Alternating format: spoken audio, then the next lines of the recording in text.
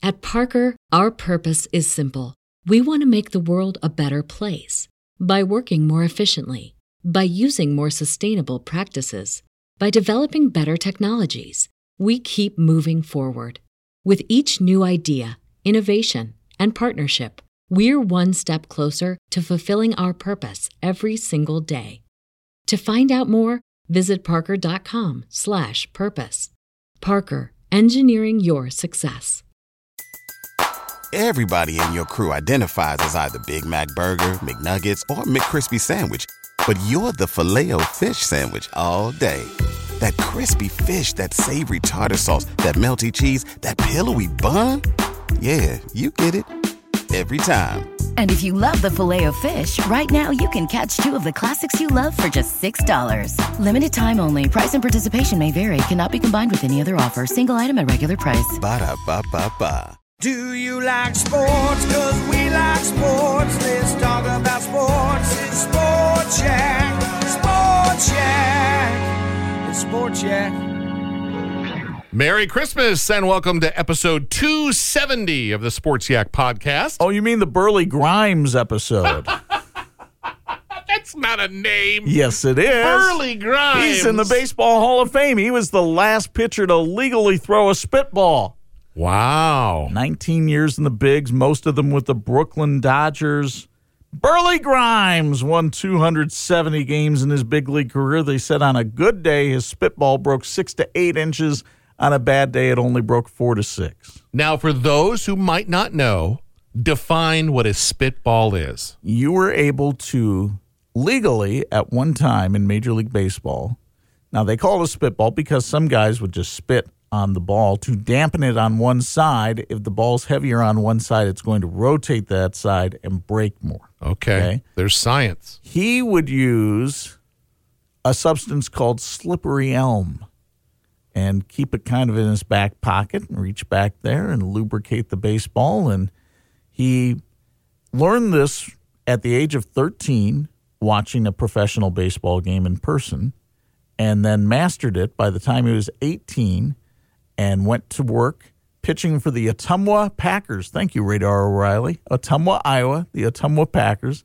Tigers saw him, purchased his contract, wound up shipping him off to Brooklyn, and he had a great career with the Brooklyn Dodgers. So that old dude in Major League that's grabbing whatever on his body, that's what that is. Yeah. That's a thing. That was a thing. Well, and there's some people that say it still exists in Major League Baseball. Gaylord Perry was probably the master of it. That's who that character in Major League is based on. Pitcher named Gaylord Perry, who pitched into his 40s in the bigs, and he would keep it under the bill of his cap, or sometimes he would keep it, on his chest, a little bit of Vaseline or Vicks Vapor Rub, and he'd rub that ball up and get that ball to break all over the place. Wow.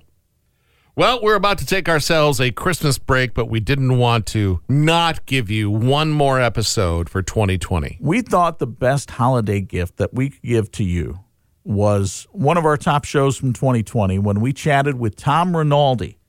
Tom has been with ESPN now for 18 years, started his career at WNDU in South Bend. His first broadcast job, because he was a teacher previously, Yes. right? Yeah. Yeah. He'd come upstairs to where U93 was, where I worked, and every now and then stop by and say hi. But there was one particular day, Chuck, where he was genuinely excited to stop by in the afternoon because Toad the Wet Sprocket was in the house, and he got himself a CD autographed and a photo with the band Toad the Wet Sprocket. I wonder if he still has that. I don't know. Good band, though, from the 90s. I wonder if, we might have to put them on overrated, underrated. Don't get us started. No. But what we do want to get started is Tom Rinaldi, because he is moving from ESPN to Fox Sports after January 1. His contract was up. Fox Sports made him a very good offer, from my understanding. And he asked ESPN not to match it because he wanted to go try some new things. He'll be able to cover some things at Fox Sports that he never had the chance to cover at ESPN, things like the World Cup and NFL football and things like that. So it'll be interesting to see how Fox uses him. In my opinion, when you would watch College Game Day or anytime Tom would have a special piece and you would say to yourself, man, he seems like a cool dude, I would say he actually is that way, not in front of a camera. Well, from the Tom Rinaldi I know is, he's great to hang out with, and you can converse about him about a number of different topics. And based on the social media reaction of his colleagues at ESPN when it was announced that he was leaving for Fox, they genuinely seem to love that guy. So let's chat with him one more time. Okay, episode 270, the reprise of Tom Rinaldi. Family Broadcasting Corporation, The crowd's going wild. in association with the Studio DNA Podcast Network, presents Sports Yak. One host knows sports, And who's right there? the other doesn't know sports, but somehow they meet in the middle. It's on the way. It is. Good. It's good. It's good. Here's your host, Corey Mann, Get your big butt out of here. and Indiana Sports Broadcast Hall of Famer, This one will be relived Chuck Freeby. forever. Are we going to see Brian Kelly return the Irish to the playoffs? In 2020 Nope. That I did not say that.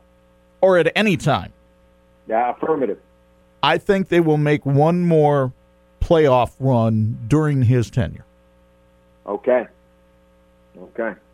Well, I am pleased to renew acquaintances with the guy that started at WNDU back in 1996. I was already there. He comes in from parts unknown. He would eventually leave WNDU. Well, he's gone on to do okay for himself.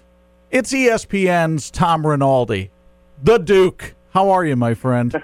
So forgettable was my tenure Oh, please. that in the first 30 seconds of this episode of the Yak, my first 2 years at WNDU apparently didn't happen. I arrived there, Chuck. I did not arrive in 96. I left in 96. Apparently my departure was more notable. No, than my come on. arrival. 93. You got in time for the Florida State game?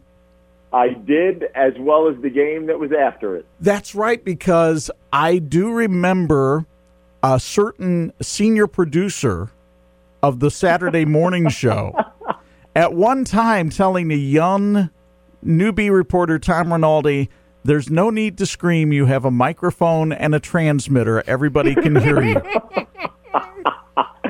So that's a reference to one of my earliest live shots at a tailgate. We had launched a Saturday morning show. Ellen Crook was the news director. We're not going to go too far in down nostalgia lane here, we hope. But the line remained, and Chuck brings it up and slays me with it with perfect comedic timing. After maybe my second or third live shot ever, apparently with unbeknownst to me, I was screaming at the top of my lungs, I'm sure pegging the old analog monitor where you saw the needle, and the feedback when I asked how did I do was, you did well. You have a microphone. We have transmitters. You're not directly trying to reach everyone in the viewing area with your voice through the window. That was the feedback I got from Jack Obringer. And I've hopefully taken it to heart. I think you have. I think you've done all right. But your story, the stories that you do are terrific. And I know you don't like to talk about your story. And I apologize, first of all, for getting the dates wrong, but I also apologize for never really sitting down with you and asking you this question in person. You were a teacher and a handball coach in New York City. Why in the world did you come to WNDU? Best job offer I got. When I got out of college, I went to college in Philly. I went to the University of Pennsylvania, and my first job was as a teacher at a private school in Pittsburgh, and I was a coach there. I coached basketball and soccer, and then I went to Morris High School in the South Bronx in New York City, and I taught there. I coached handball, as you mentioned. After doing that for a number of years, I went back to school for 1 year for journalism in the city at Columbia, and really the first best job offer I got was at WNDU. And this says something that I took probably a cut in pay of nearly a third from being a teacher to starting at WNDU, where I was a one-man band. Chuck, you would work with the late Jeff Jeffers there, and we're doing such a tremendous job with the sports department. Obviously, so much of the coverage centered on Notre Dame and its football and basketball teams, but also the incredible job you did, which was brand new to me, in covering the phenomenon of Friday night football and high school games to the degree that I'd never seen growing up in New Jersey. There's great football, high school football in New Jersey, make no mistake, but it is not receiving extended airtime on a New York City local station. And I remember one of the first things that I loved most about the job. I loved working at WNDU, but I looked forward to the Friday nights where I was among the folks that went out and shot highlights and tried to get from 2 or 3 schools to catch, as soon as you got a touchdown or a score or two, then get out. Moved on to the next, right? Moved on to the next school. And I really, really loved that. That was really the first, most direct way I covered sport in the media, was with a camera on my shoulder, shooting the Friday night games and every place from Goshen to the South Bend schools to Penn to a lot of the dominant powers there in South Bend. It amazes me that I had guys like you, Mike Tassell, who is a big-time anchor out in Sacramento at KCRA. I had these guys, Corey, shooting high school games for me on a Friday night. Got to start somewhere. I was very blessed to have such talented people working with me. And Tom threw himself into the job, as you can tell that he still does. Where did that passion for driving yourself come from? One of the reasons that you point out that you had people who've gone on and done some other things. But let me point out that I think one of the reasons you enlisted people to shoot that way and work with you is because of you, your attitude. You were incredibly appreciative, incredibly inclusive. At no point were you ever anything other than encouraging and nurturing of people who really were. I mean, this was learning to eat with a knife and fork. That's how basic it was. That's how basic my skill set was as I started. You looking at the way I had shot something high school-wise and saying that was good, or maybe it would be better to be here. Or as you edit the highlight together, Tom, it can't be 7 minutes, son. It's gotta be 16 seconds. So let's work on that. Really, you were a great, great help and very encouraging. But you were always even at WNDU, you were a very good writer, and this is what you're known for now, is your writing, your essays, your feature work. Where did that skill of being able to write come from? Television is largely so bereft of writing. Writing is hard work, but I think if you have any facility as a writer, it can stand out in TV if you're marrying it or trying to marry it properly to the sound and the vision. If anything, that's where perhaps the strength comes from. I mean, I will say that at Columbia, if you wanted to, at the time I was there a million years ago, if you wanted to concentrate in television and learn how to shoot and edit, that was fine. But that came after the fundamentals of reporting and writing, their bedrock course. So I'll just share this very brief anecdote. I do remember in a class at Columbia, a professor wrote a sentence on the board, small class, about 15 students. He wrote a sentence on the board, and he asked the class, "Who wrote this?" And I raised my hand, and he said, "That's right. You wrote it, Rinaldi." And do you know what I think when I read this sentence? I think it's not that you just write bad sentences, Rinaldi. It's that you're a bad person. Wow. And I never, ever forgot that line. It was phenomenal. And he pointed out why the sentence was so poor. And hopefully I learned from that, and I'm continuing to learn. Tom Rinaldi's on ESPN. If someone were to ask me, who my radio heroes were, I'm going to rattle off Kevin Matthews, Larry Lujak, Stephen Gary. If I ask Chuck who his sports broadcasting heroes are, Vin Scully comes to his breath pretty quickly. When you look at your profession and what you do, and who are your heroes, who did you look to when you started your craft, particularly at ESPN? Who was doing it right, in your opinion? Well, I think my first hero never went into the business. He doesn't work in media at all. And that's my brother, who I believe has met Chuck, Corey, my brother Robert, who works for the Federal Reserve. Yes. And is the greatest sports fan in the United States.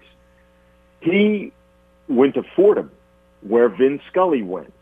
Two of my brother's closest friends to this day are Mike Breen and Michael Kay. And they were classmates of his at Fordham, and they worked together at WFUV, which is still an absolute powerhouse of a university radio station, meaning it's a 50,000-watt serving the metropolitan area radio station, but gives students at Fordham a great opportunity, including my brother and Breen and Kay. So hearing my brother do sports reports and sports updates and then hearing him announce games, that opened my eyes to the fact that maybe if the opportunity presented itself, I could move in that direction. I didn't initially. I was a teacher, as we discussed. But then I moved in this direction. So really my brother would be the first one. In some of the other pursuits that I have there, the list is really, really long, guys. You know, Mike Breen remains, I think, the absolute standard in play-by-play. I'm deeply biased. I love him. I've known him since I'm 12 years old. But the reason I say that is because I think Mike is technically excellent. I mean, if you go back and you look at the Malice in the Palace, the brawl, which has never happened before in the history of the NBA, go back on YouTube and listen to that call. Mike is perfect. That's incredible to chronicle something unprecedented and that volatile and unpredictable in the way that he does. And still does. Sets up his analyst, selfless in his calls, has a very organic catchphrase. He's just phenomenal. In terms of writers and people who do feature work, I mean, there's so many who are so strong. And I think Jeremy Schaap is phenomenal and does great work. I think Jimmy Roberts has done great work for a long time. I think there's producers at different places. Pete Radovich, and there's Susan Rinaldi, no relation, who's worked at CBS and who's fantastic. We have such a stable of producers at ESPN, innumerable, Kristen Lapis and Russ Dinalo and Jose Morales and Victor Vitarelli and John Fish, these incredible producers, guys, who put me in a position for our projects to succeed. You have a lot of your work online on YouTube, and I started watching what I would call the Rinaldi pieces. Can I pick a Rinaldi piece and you walk me through the process of how that came to fruition? Can we do that? So I've watched the Trevor Lawrence sit down. I've watched a couple of coaches sit down. But I was watching in particular the Urban Meyer interview, the Courtney Smith story. Yes. And can you walk us through the process of how you had to deal with that? Yeah, that's it. I find it really. I never thought in a million years, Corey, that's what you would have picked, because I think there are times that people view some of the pieces that I'm a part of very differently than that they're pieces of sentiment or, critically judged sap, more generously judged that they're heartfelt. But I certainly wouldn't characterize the sit down with Urban in that way. I think it was earnest, but there wasn't any sap coming from the tree. I mean, I think it was a hard situation for Urban Meyer, and it was a challenging interview to conduct. For those who are listening and, aren't overly familiar, Urban had gone through a incredibly difficult time in the wake of what he would eventually do in coming to fire an assistant coach who was accused by his ex-wife of domestic violence. She had accused him of domestic violence against her. There are a lot of complications and turns and convolutions in the particular story and what happened. But this was the first principal sit-down that Urban Meyer did. He chose to do it on our platform. It aired on SportsCenter, on Game Day. It aired on all our platforms. And I had known Urban since he was the coach at Utah. There were a lot of people who wanted to sit down with him. He chose to sit down with us. I'd be very curious, Corey, as to what your takeaway was watching that in two ways. Number one, what struck you about the interview? The interview in total was 70 minutes.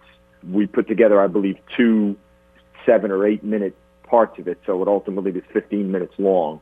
What struck you about it, Corey? I think Chuck told me that you and Urban have a relationship, a friendship. So part of me thought, okay, if there's anyone I'm going to trust to do this, it'll be Tom. And maybe Urban was familiar with your work, so he knew what he was getting himself into question-wise. I'm wondering what was on the editing room floor. I'm wondering if I'm not going to answer that. Or do you have to turn in hey, Urban, here's where we're going. Here's what I'm going to ask you if you prepare. You weren't trying to catch him off guard. You were asking the questions that I think the common fan would ask in that situation. That's what I got out of it. Okay. I think Chuck would dive in here and tell you that, for example, Corey, and I can't speak to the way everyone works or what best standards of practices are elsewhere, but I can tell you, providing the questions would never happen. It instantly cut, right? You would agree with that, Chuck, right? You give a framework, but you're not going to give specific questions. Right, and explain why that is, Chuck. Why? You're trying to get honest and earnest answers on the questions, and if you give the questions ahead of time, what you tend to get are PR-type answers. Well said. Yeah, well said. And they're not they're not authentic. Urban, I think you can say to somebody, listen, and I said this to Urban prior, Urban, you can largely anticipate what I'm going to ask you. It falls into two general categories, right? And that's perception and procedure. What did you do, and how has it been perceived? And I think the questions did fall in those lines. When the interview was done, I think Urban thought the interview was very, very hard. So did Shelley, his wife.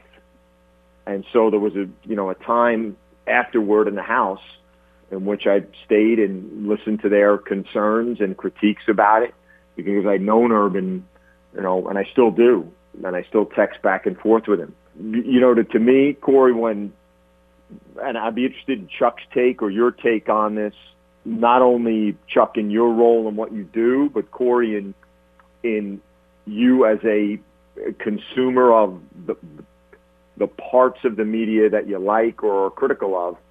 What is perceived to be a tough question? To me, many times, the toughest question is the simplest. Sure. Because it simply puts the burden on the subject. Did you do it? Did you lie? Is a patently easy question. It's a closed question, and the quick answer there is just no, not at all. And you've taken that question, handled it in 4 words, and on we go. A much tougher question, I think, is, and this is a question I've asked in different contexts many, many times, guys, is, what was your fear? Or in this particular interview, without getting into the weeds on everything, there was a point early on in Urban's relationship with this couple where they had difficulty, and he had suggested that they get counseling. There was the suggestion made by the wife that there had been domestic violence in the home, and Urban had suggested to them that they get counseling. Here, I think, is a question, and I don't know if folks would find this question fair, easy, hard. I find it simply open. What qualified you to give that advice?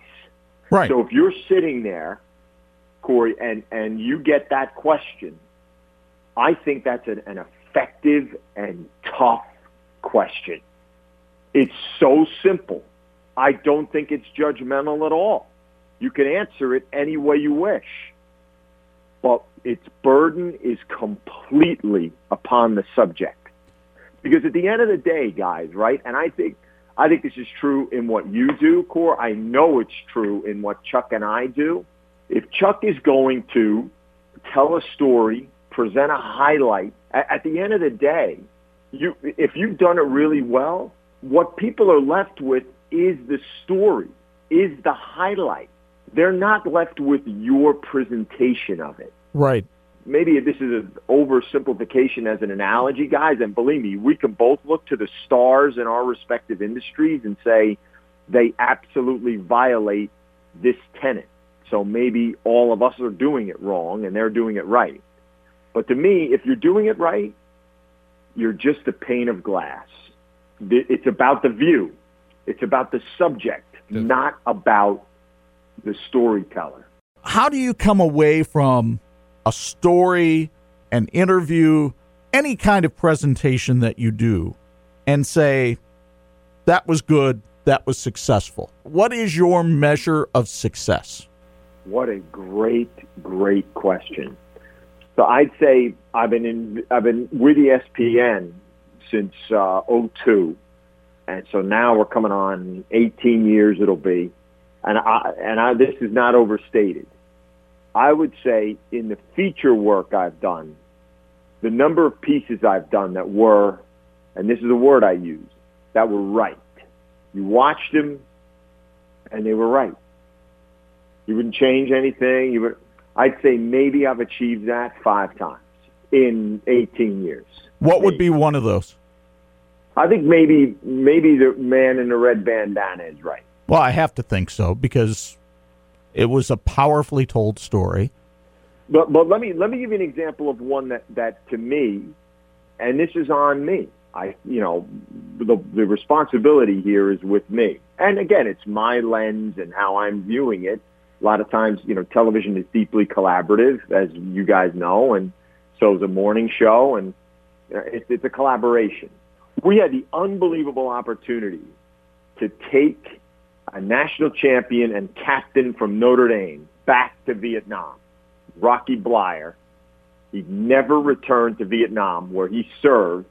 He was drafted in his rookie season with the Steelers, and in the Hep Duc Valley in Vietnam in 1969, he was shot, and then after crawling back to his platoon, he was hit with a grenade exploded beneath one of his feet. But he agreed to come back with us. John Fish, the producer, worked on it forever to get Rocky's schedule aligned and the willingness, etc. He drops off his daughter at Notre Dame. He embarks for the journey from South Bend Airport. That's where he started the journey to go to Da Nang. Ultimately, we get Rocky on the field where this happened.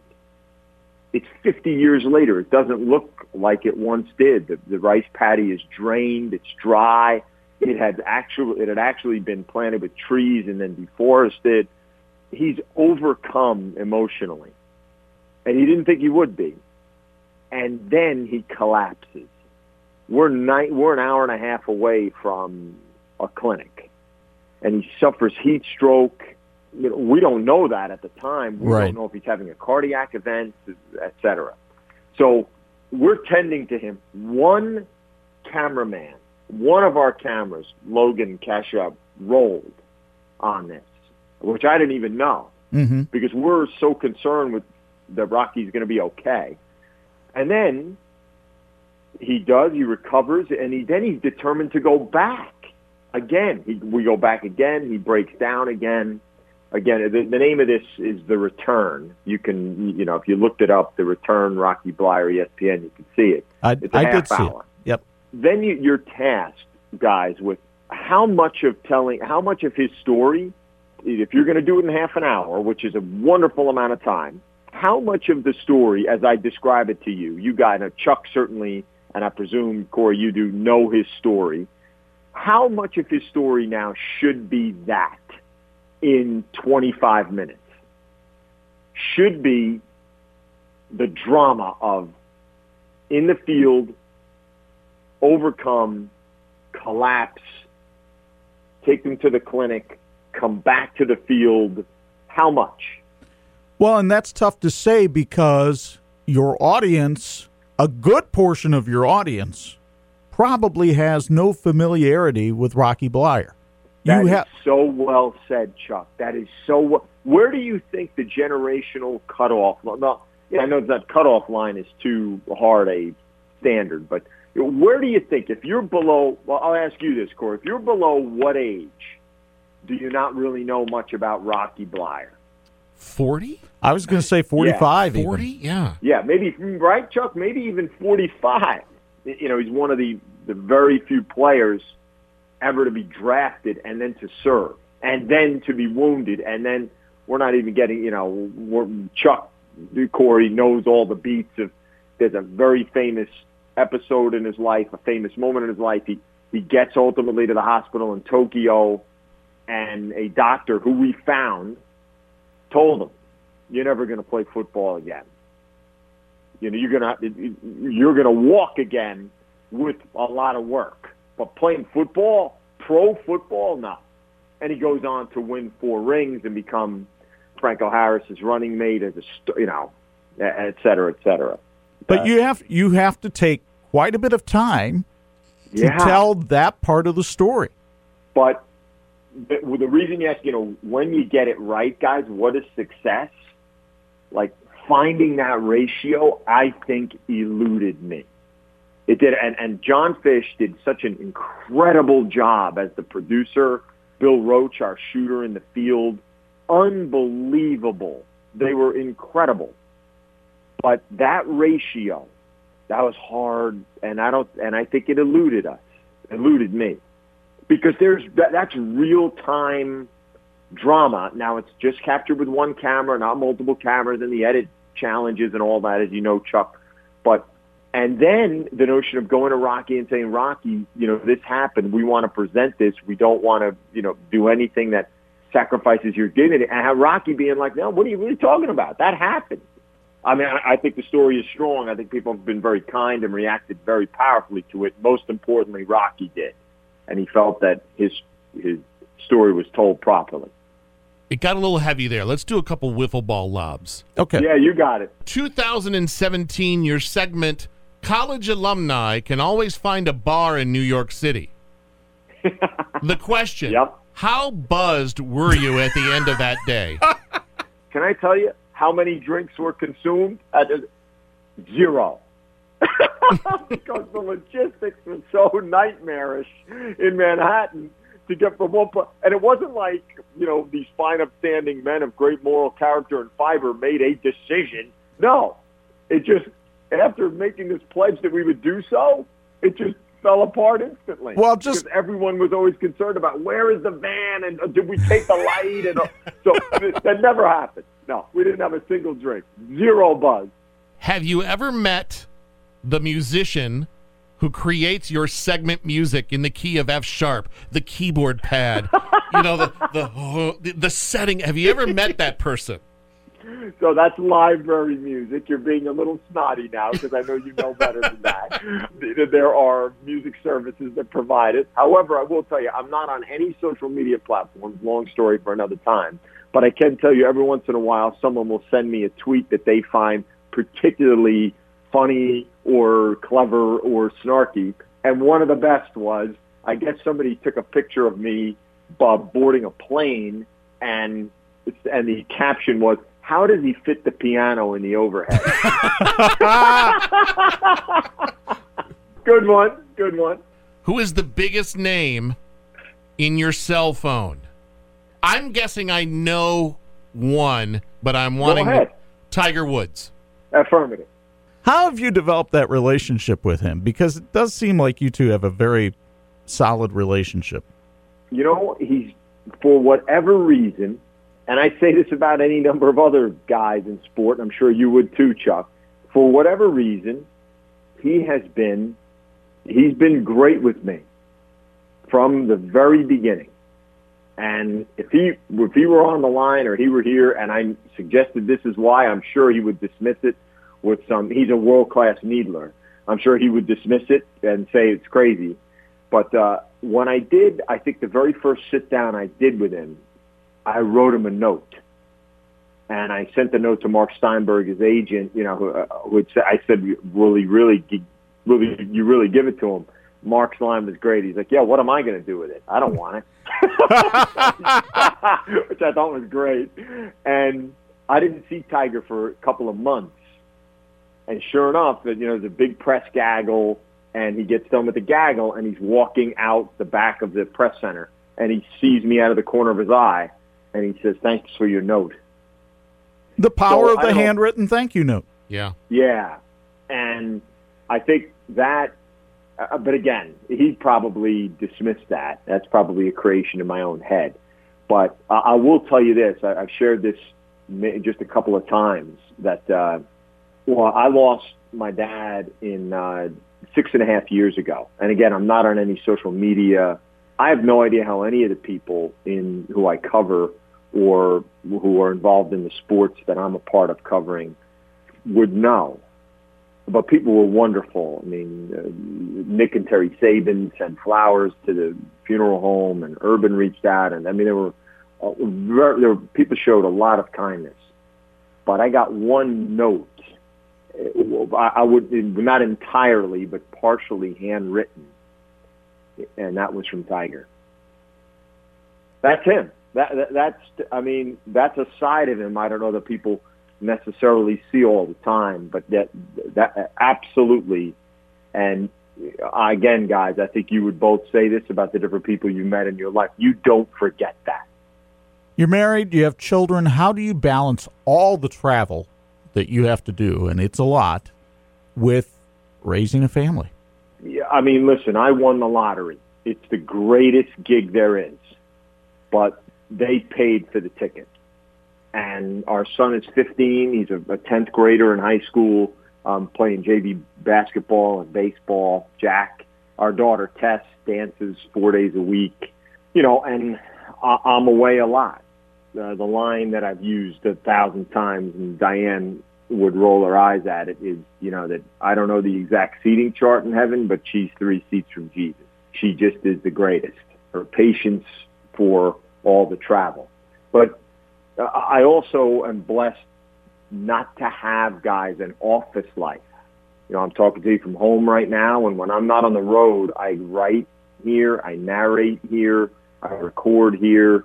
Believe me, we live in a very small house, 1 bathroom for 4 people, but it works here. Everything works because of Diane. Everything. What have you not done yet that you want to do? Yeah, that's a long list, Chuck, to be honest. But, I think I haven't done it because it showed some of the most important fundamentals like talent and discipline and time. It was a dream to be able to write a book. And it was such a tremendous process. I mean, we were fortunate. The book, The Red Bandana, which was a book version of this story we referred to earlier, not a sports story. It's a story about one life lost in 9/11. That was a great experience, and I'd like to write another. That's one. But I also, I've written a treatment for a scripted series, and I'm in the midst of trying to write the pilot script for that. Again, that's a space I don't work in. I would need a lot of help, but the challenge of trying it is energizing and difficult and demanding. That's something else. And really, I'd love to be able to do something, not only a scripted series. I'd love to be able to do a docu-series too, and I think that's maybe more plausible or easier to do, considering we do it in different phases, and ESPN Plus has an explosion of content and across different sorts of lengths and presentation styles. It's a great, great time for content because there's such a proliferation of ways to receive it and ways to consume it. So there's a lot that I'd really like to do. I'd also like to do something that I used to do, which is, at some point here, I'd like to teach again as well. What are you working on now as we record this? In terms of what I'm working on now, event-wise, the next few things on my docket will be the Masters, the PGA Championship. I have 3 or 4 NBA sideline assignments coming up, a couple with the Sixers, have the Spurs and Mavs, So a few of those mixed in.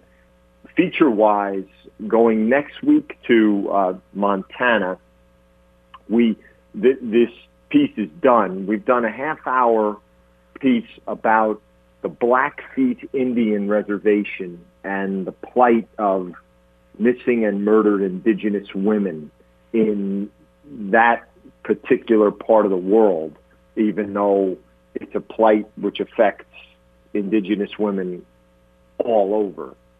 And the sports focus there is about a gym, a boxing gym, which was created there to try to help girls and young women protect themselves, develop the self-esteem, the confidence, and really to be part of a community beyond their own families that can help them because they're incredibly vulnerable.